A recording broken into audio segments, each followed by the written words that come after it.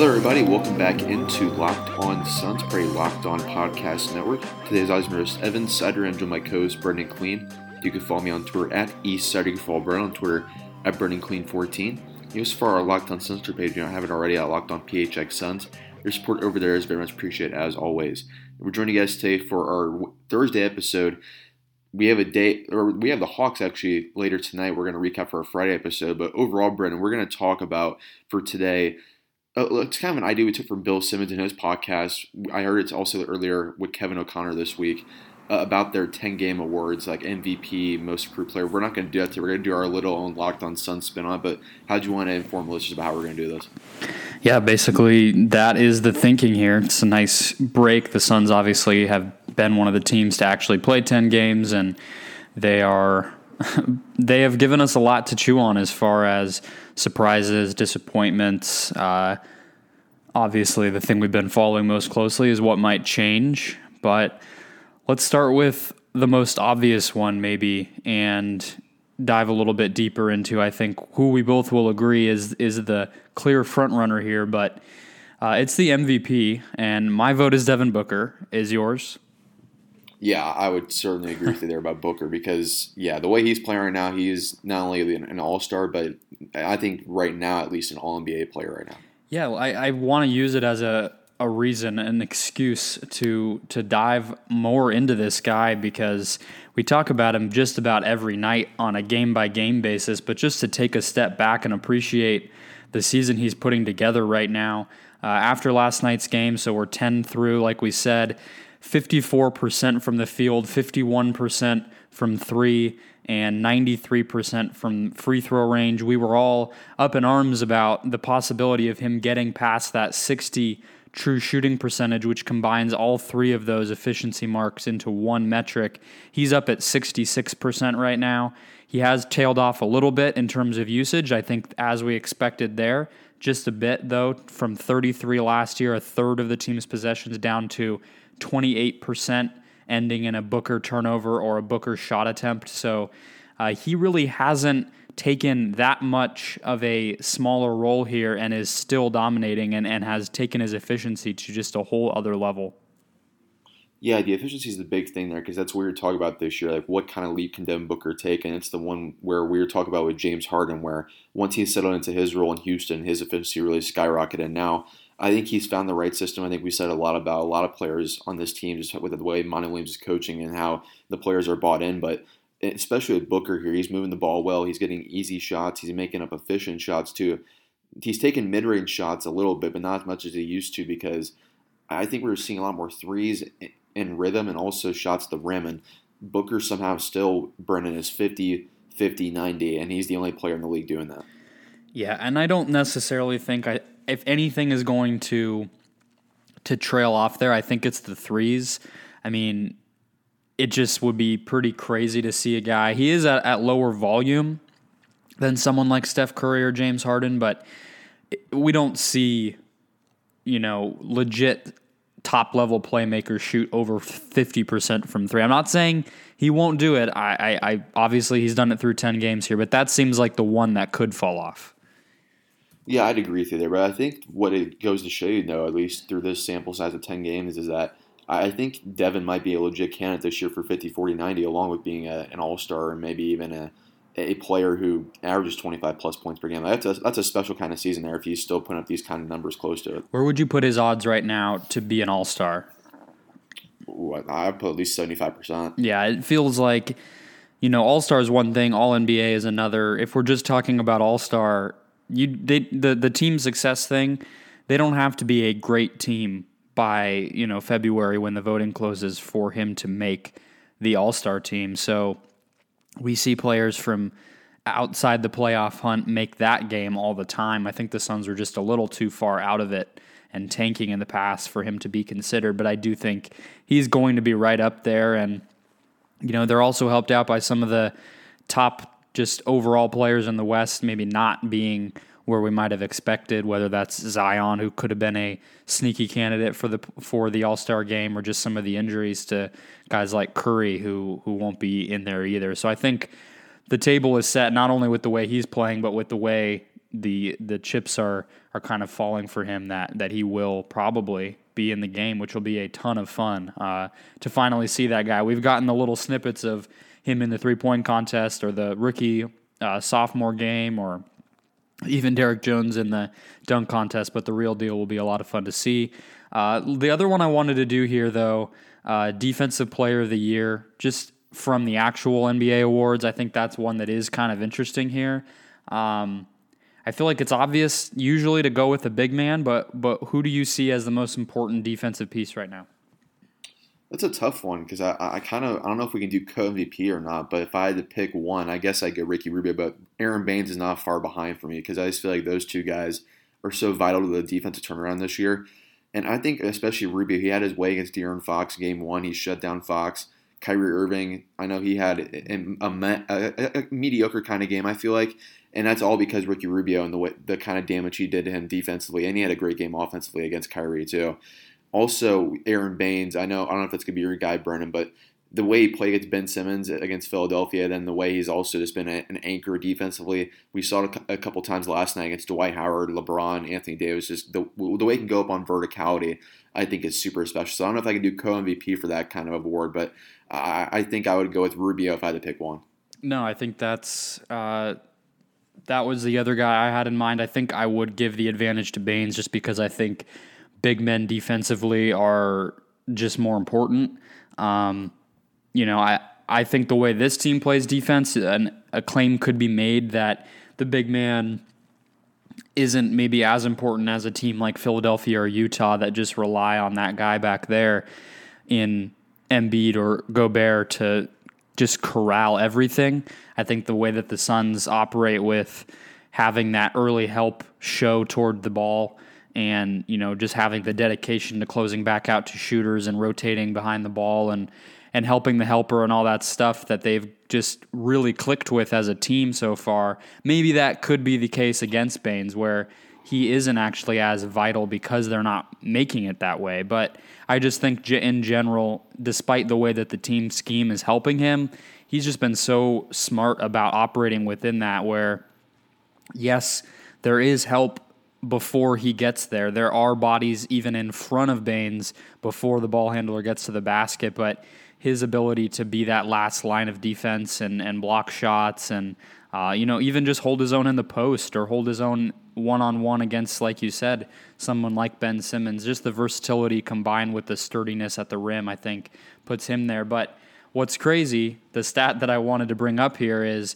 Baines is actually, in terms of on-off for the defense is 11 points worse when Aaron Baines is on the floor, which is continuing a trend of the starters defending worse than the bench units or than some of the kind of combined bench starting units. So that is really interesting, especially when you compare it to the guy you said, Ricky Rubio, who in 286 minutes, and a lot of those coming with Baines, the defense is 5 points better with him on the court. So those lineups with Rubio and bench pieces seem to be clicking a lot better than when he's on the court with Baines, which maybe that's another tally in the column for Rubio.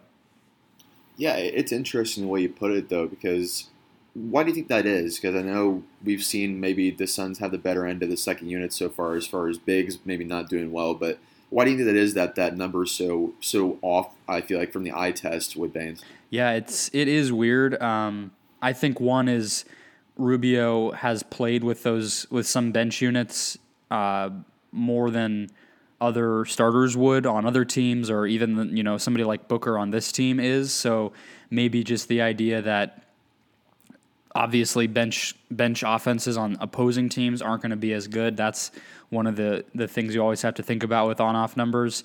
Oubre, though, is right behind Rubio with the defense being 4.5 points better when he's on the court. So those two guys have been positive, but then right behind them is Frank Kaminsky. So with Kaminsky at center defensively, those groups have defended really well relative to the rest of the team. So as incredible as it is, I think Kaminsky has held up and they've been able to shut down opposing benches. So maybe Rubio playing with those guys a little more is helping his case. But it is something to continue to watch because it just doesn't seem to back up what we see. Yeah, that really is kind of like a stats versus eye test kind of case there, and it will be something to watch moving forward because we've seen the impact not only Rubio makes defensively, but certainly Baines, as we've seen the last few games in the first 10 games of the season, especially because those two offseason additions by James Jones, I think, were very key to this turnaround for the Suns so far. But anything else, Brad, in this awards category we want to go for the first segment here? No, let's move on. I got a couple more. All right, let's dive into our 10-game awards here for the Phoenix Suns. Before we do so, I want to just remind you guys to subscribe to Locked On Suns on whatever platform you're listening to, whether it's Brightside of the Sun, iTunes, Apple Podcasts, Google Podcasts, Stitcher, all the platforms Locked On Suns is on for you guys, and we'd really appreciate a 5-star review and a written review as well if you have the time to do so. It really helps us out, and I hope you guys enjoy the coverage we have this season. As the Suns continue to improve, we're going to continue to improve here on the podcast for Locked On Suns. So we're with you guys 5 days a week throughout the season and 3 days throughout the offseason, if you guys remember our format. So just want to remind you guys to subscribe to our podcast. I appreciate everyone listening. Okay, so the next place I want to go from an award standpoint here is let's do biggest surprises and biggest disappointment. We touched on this. I think we've done a lot of the surprises, and when we've talked about what might be sustainable versus not sustainable on this team, but just from it doesn't even have to be a player standpoint, but something schematically, some guy doing some skill at a higher level than we had seen in the past. Just what kinds of little things like that have surprised you the most that have led to this 6-4 start here? I feel like this is a cop-out answer, but Aaron Baines becoming a 50% three-point shooter is pretty shocking to me. So I think that's who I'd go with as far as the biggest development. I think the biggest key to them winning so far, because I think Baines' spacing and just his automatic ability right now from the outside is really helping this team get points on the board. And he's been up 16 points per game so far this year, which is incredible. And I think I saw Chris Herring, who's been a guest on our show the last couple of weeks, I saw him tweet about Aaron Baines and mentioning him as a possible most improved player of the year candidate keeps us up, and I totally agree with him because you go with a career role player who's now averaging 25 minutes per game, putting up almost 20 points per game and shooting 50% for the three. If he still maintains Bren, and he's even a 40% three-point shooter and puts up, let's say, 12 and 4 the rest of the season, I think that's still a most improved player candidate, especially going to be age 33 next month. That's a shocking development around the league, I think. Yeah, and that was the reason I didn't want to do most improved is because I think it's just so clearly Baines. And the shooting, I think, is exactly the right thing to key in on from him. I feel like it definitely is sustainable at this point, in my opinion. The sample size is, compared to other seasons of his career, he's been bombing away, which leads me to believe that just that confidence, comfort, the way he's doing it from above the break and the way that it hasn't been hot and cold. He's been very consistent over the course of the year. He's already taken 44. He took 61 all of last season. And as you mentioned, I think on last night's podcast, he's already made one more than he did all last year. So he won't be 50%, just like I don't think that Devin Booker will be at 50% from three all season, but above average, I think, is definitely fine to pencil in for him. One of my biggest surprises is just Kelly Oubre continuing to have the level of defensive impact that he did last year. I think this scheme is really working for him. I think the length and athleticism that he has is taken advantage of by the way this team plays defense. We haven't seen him necessarily soaring in for blocks like he did last year and really playing a lot of four.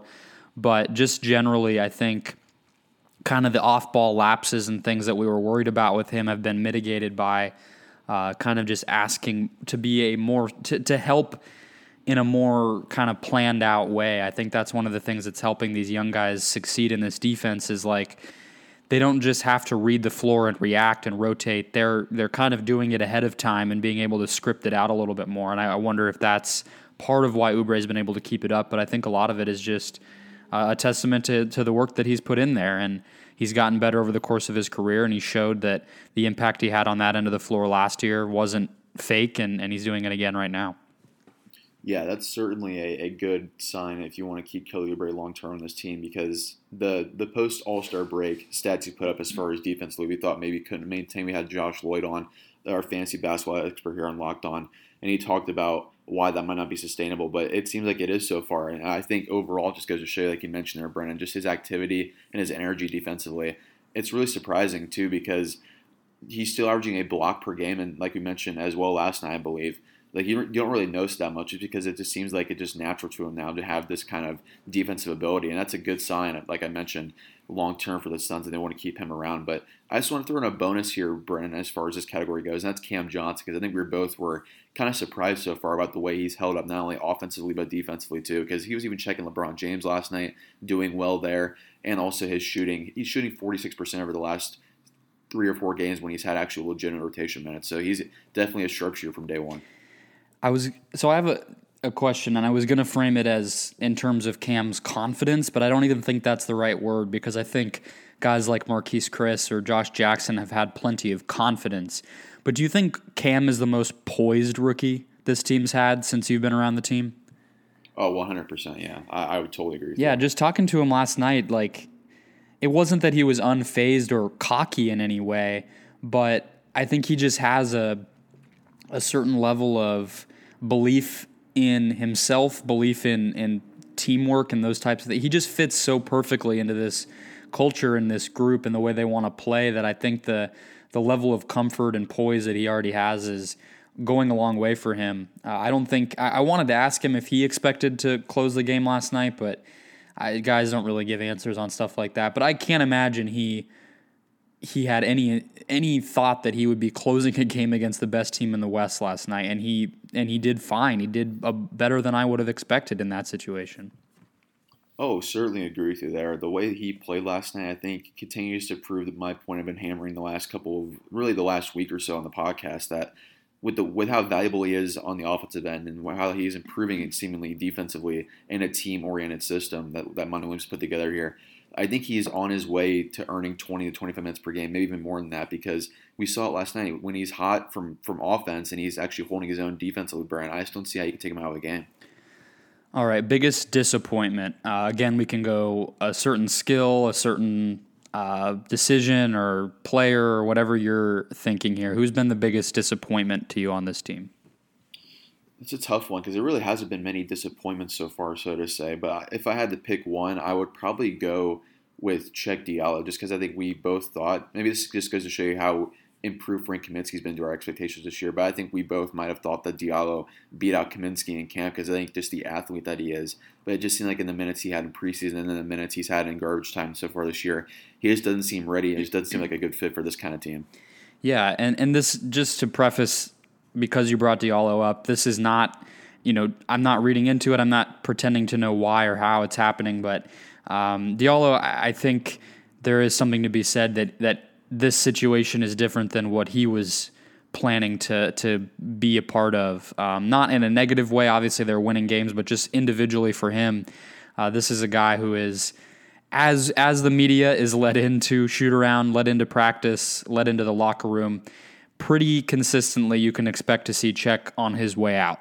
And that, again, it's he's not playing, so there is only so much that you can expect from him. But I don't think that he is the vibes from him are not quite as positive as the rest of the group, and that is frustrating, I'm sure, because it's a guy who was playing for the past 2 years on a Pelicans team that had a lot of young talent and was kind of coalescing a little bit. A lot of those guys stay around this year with Zion and all of the Lakers pieces, and Cheick does not, and now comes in and he's basically the 14th man on this roster. So I'm sure he's frustrated.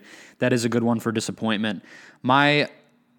Again, it is a little bit of grading on a curve. I'll throw two out here. Just Tyler Johnson from an aggressiveness standpoint, I don't think you can fault him just at a surface level. Like, he's been perfectly fine. We've seen strong moments from him in a couple games here, but I expected him to be a consistent double-digit scorer for this team on a nightly basis, and he hasn't been that so far. The bench on a few different occasions already has been the reason that they have lost games, I think, and he just needs to be the leader of that group, and I think he is. I think he takes that role really seriously. I think he's just still finding that balance and hasn't been able to yet. The other one is Mikal Bridges as a shooter. One we've talked about quite a bit here already, but just if there was any skill you were hoping when you think about this team 3 years down the road to have get a little better or in even more optimistic view, a lot better, it would have been Mikhail's shooting, and it's gotten worse. So that is disappointing. And he's looked a little more comfortable, I would say, over the past couple games taking those shots, but still only 3 of 15 on the season. Let me ask you this. This is a theory that's popped in my head, and maybe this is not the case at all because we've already talked multiple times how good of a fit Cam Johnson is into the system. But do you think maybe the Suns realized during the season last year, maybe during early part of this summer, that Mikhail might not be what they thought he was at Villanova as far as his shooting goes, and they maybe got Cam and maybe they let on to Cam a little bit just because his shooting is so valuable. Maybe they're trying to fill that role a little bit if Mikhail's not going to be that 40% three-point shooter like we thought he would be. Yeah, I mean, I think that they probably just liked Cam that much regardless, and I think they see that wing trio as super interchangeable, and we've seen that already.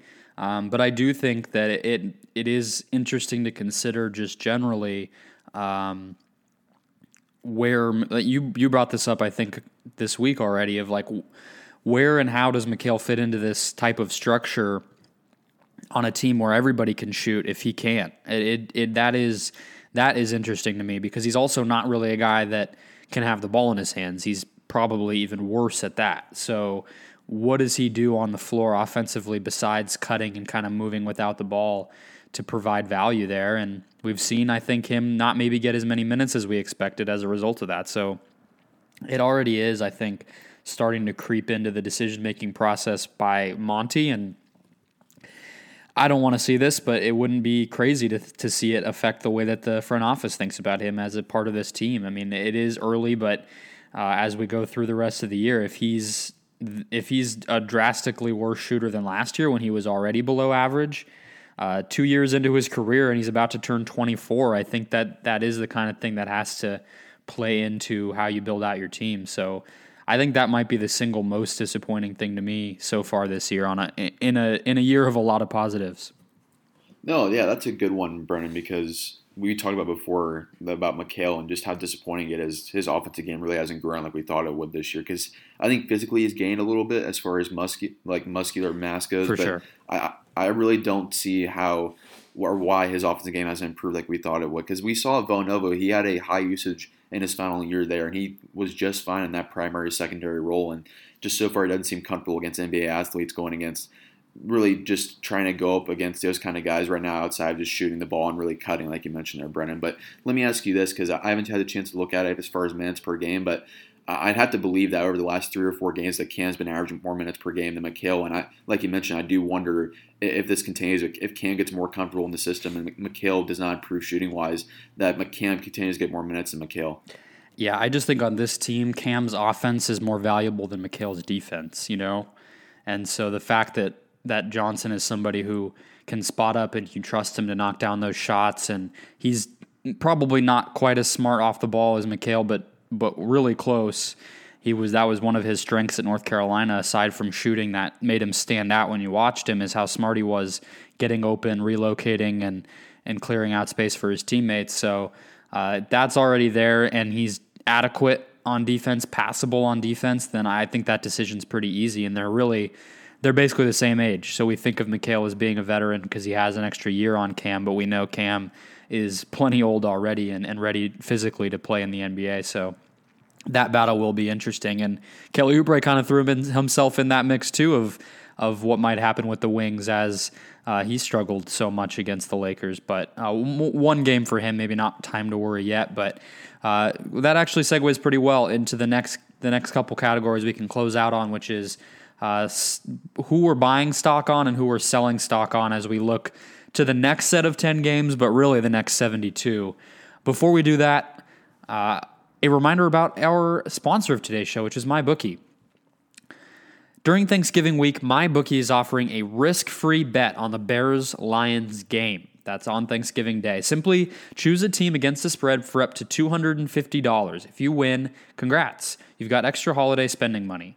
If you lose, congratulations to you as well. MyBookie will give you all your money back. It's a no-brainer because you literally cannot lose. It's no risk and all gravy. It doesn't matter whether you're an experienced player or a first-time customer, MyBookie welcomes all to come and play. So quit waiting around and sign up today. Do you find yourself wanting to sports bet, but you have a lot of questions? Don't sweat it. MyBookie's patient customer service team can walk you through the process, and the best part is, if you join during this Thanksgiving week, you'll still have one last shot to take advantage of their incredible sign-up offer. All you have to do is log into mybookie.ag and make your first deposit with promo code LOCKEDONNBA, as always, and MyBookie will match your deposit dollar for dollar to jumpstart your bankroll. Let me repeat, that's a guaranteed deposit match and a risk-free bet for Thanksgiving only. So if you're a true football fan, you do not want to let this opportunity pass you by. You simply can't lose. Make sure you do your part to support your team this season. Hop on the gravy train and get in the action with MyBookie. You play, you win, and you get paid. Okay, so as I alluded to a moment ago, let's close out here with a couple rapid-fire future bets. Who are we buying stock on? Who are we selling stock on? Let's start with the negatives. Let's close out with the positives. So who are you selling stock on right now? A guy who you just can't trust for the next 70 games. Ooh, man, this is a tough one because everyone's been doing so well, really. But I'm just going to base off consistency. I know he had a great game last night, but just basing it off numbers, and we're expecting DeAndre Ayton to be a key cog in this rotation, really the offense once he returns in December. I'm selling stock on Frank Kaminsky just because I don't see minutes for him, and especially if Aaron Baines keeps us up. That's fair. And we can go with skill sets and like individual statistical anomaly stuff too here as far as what we're selling on. I think that's a good one. I think we've all kind of been waiting for Frank to fall off here. But again, we went over the defense and how it's holding up, and the scoring came alive a little bit against the Lakers in a game where they really needed him. So I tend to agree with you. If you had to pick anyone, it probably is going to be him, especially with Javon Carter falling out of the rotation now. But I also agree with you that it feels hard to pinpoint anyone because I think just this team kind of turning into something greater than the sum of its parts makes it so that you really don't have to worry about one guy playing over his head and falling off at all. I don't really expect that here. But one kind of maybe statistical quirk right now that would make me nervous is Ricky Rubio shooting 40% from three. If I had to sell stock on something on this team, I think that's a pretty good place to start. I know he shot the ball incredibly well during the FIBA World Cup. He's acknowledged that was a big help for him to get the confidence this year. He's been taking him off the bounce. He's been taking him without hesitation, spotting up. I think he looks comfortable there, and I wouldn't be surprised if it continued, but the FIBA World Cup line is shorter than the NBA line, and we've just never seen him shoot like this. So that would be one thing that I would want to maybe not sell all my stock, but if I had 50 shares, I might sell 25 of them. That's a fair one because he's not going to be a 40% three-point shooter. I think fans know that too. Just the way how inconsistently he shoots the ball, there's no way that's going to keep up. I think he's more so along the lines of a 33% three-point shooter, I'd imagine. If it regressed down to that point, I think that's still okay for this team. Yeah, I mean, even Kelly after a hot start is down to 35%. If him and Ricky can both be 35%, which is below average for league average, but still a number that I think puts you in the game plan as somebody you can't just leave alone completely, especially because they're both willing to shoot. I think that would still really allow the team to operate at a high level. But what about buying stock? What do you think will happen that we haven't seen yet that you want to get in on early? I'm buying all the stock I can on Cam Johnson right now just because I'm super impressed with the way the moment's not too big for him. I mean, that's probably obvious, and probably that's why the Suns got onto him early because he's a fifth-year senior. He's going to be 24 this year. He's very, very poised in the role, and he's a very good player at that. He's an underrated defender from what we've seen so far. He's holding his own, surprising against NBA athletes in positions 2 through 4, which he's really multifaceted already defensively, which really surprised me. But he's taking that challenge head on. He really loves the challenge you mentioned to us last night in the locker room. And also his three-point shooting. He's going to be a 40% three-point shooter off the bat, 46% his last 3 games with regular rotation minutes. So he's very lethal with starters too. Like playing alongside Booker, like it's impossible. If you're putting him in the corner and you have Booker and Rubio or Booker and Baines doing a pick and roll, I don't know who you're going to really guard off that or really leave open there. And that's why Cam Johnson is going to continue to thrive in the system. And I'm buying all the stock I can on him because I really feel like he could be a player that gets close to 30 minutes per game and maybe March. Yeah, I'll go with the other rookie. I'm gonna go with Ty Jerome here, a guy we haven't seen on the court even, and I still really believe in. I just think watching this team now for 10 games, it's so easy to see how the guy we watched at Virginia will fit into this. And we know how excited they were about him during the preseason. And obviously that Monday, just before the first game of the year, sprains his right ankle. But I think, that injury doesn't really worry me long term. Maybe he takes a few games to round into form here, just like Cam Johnson did. But I think offensively he will fit in like he never left the court. So he is somebody that I think when you talk about just kind of what's going to happen going forward, he's going to be a part of this team, and he obviously hasn't been yet. And just generally too, I think he can help the offense quite a bit. And when the second unit's been such a problem for them, their offense is third in the NBA right now. It's probably too much to think. Or wait, no, let me see. Yeah, third over the last 2 weeks, and third overall here. According to Cleaning the Glass. I don't think they're going to get higher than that, probably, but he'll at least allow them to weather the storm when, a Tyler Johnson doesn't have it going, Kelly Oubre doesn't have it going.